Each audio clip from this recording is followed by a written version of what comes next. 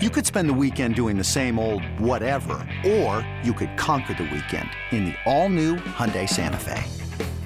Visit HyundaiUSA.com for more details. Hyundai, there's joy in every journey.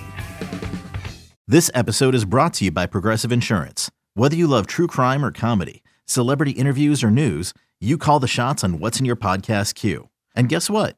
Now you can call them on your auto insurance too with the Name Your Price tool from Progressive. It works just the way it sounds. You tell Progressive how much you want to pay for car insurance, and they'll show you coverage options that fit your budget. Get your quote today at Progressive.com to join the over 28 million drivers who trust Progressive. Progressive Casualty Insurance Company and Affiliates. Price and coverage match limited by state law. Let's get back into the NBA conversation. We talked about the Boston Celtics. Let's get back to your Golden State Warriors. After all, you are gold-blooded these days. Gold-blooded!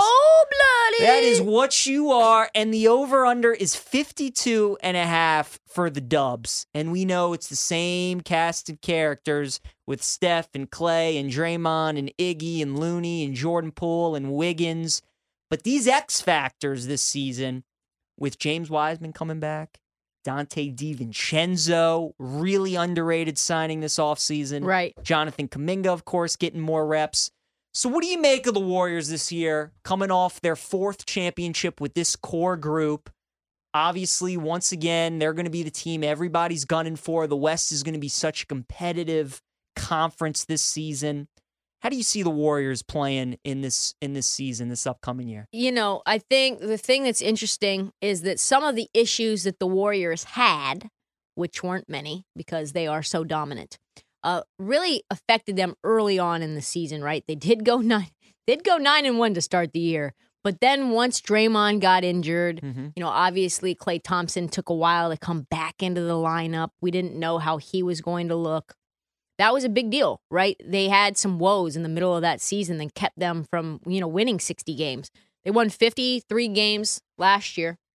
The last time Klay and Steph were together, they won 57, 58, 67. Obviously, that's 73-9, and they lied team 67 before that. So this has been the outside of the bubble year, right, where Steph got shut down, and they ended up having to really just be one of the worst teams in the league. They were 15-50 that year. So, it almost looked like an incomplete year. And then the year following that, they were 39-33. Outside of those 2 years, when Klay and Steph have been healthy together and Draymond has been healthy, this team is just a wrecking ball. They're a machine. They're a machine. And not only are their veterans still really good, very able to compete together in a really interesting, unique way, right?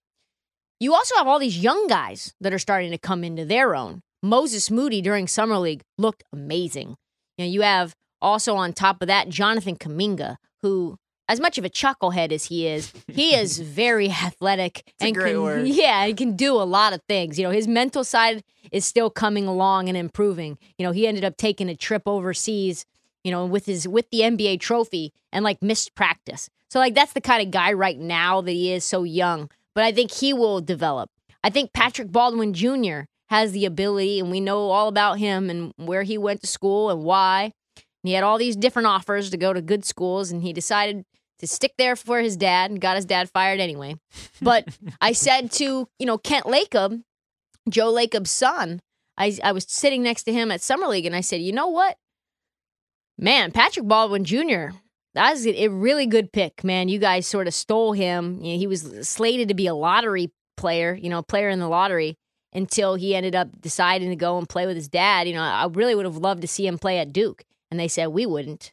He said we wouldn't have loved to see him play at Duke because he would have been a lottery exactly player. Right. So I think Patrick Baldwin Jr., he's been very impressive so far in this season, in this opening sort of training camp preseason mode.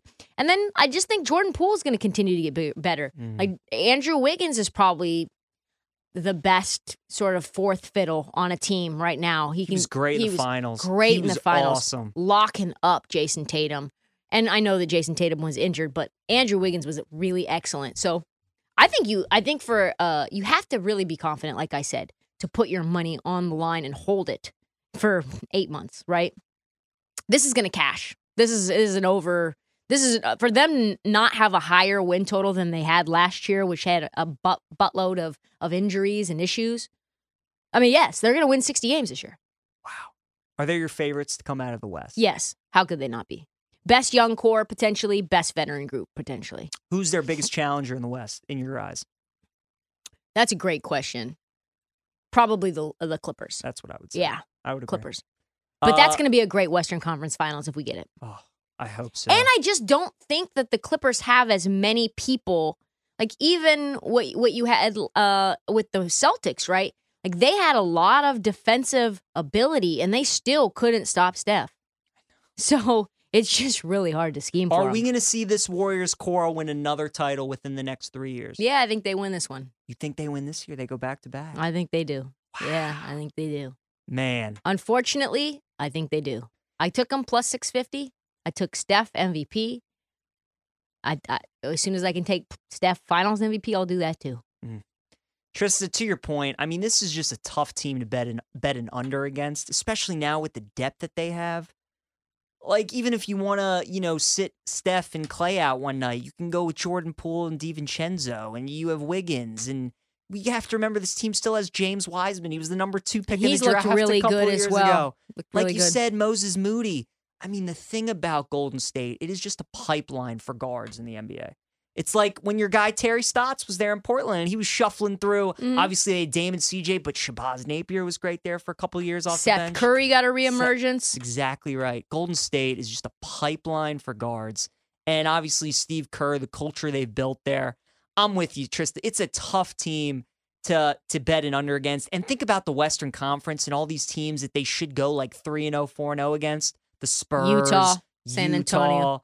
Right. Portland, they'll probably get 2 or 3 wins against. I mean, they can feast on some Sacramento. They can feast on some teams. They'll probably even beat the Lakers. Lakers, That's exactly right. So, Oklahoma City. I mean, these are that's 20 wins right there. Right there. And then that's not even including the Eastern Conference. Detroit, Orlando. And then when they play the Clippers of the world, when they play the Celtics, they'll get up for those games. I'm with you. So I like the over as well, 52.5. Are you surprised Boston's number's higher than Golden State? Absolutely. Yes. I don't get that either. People are dumb.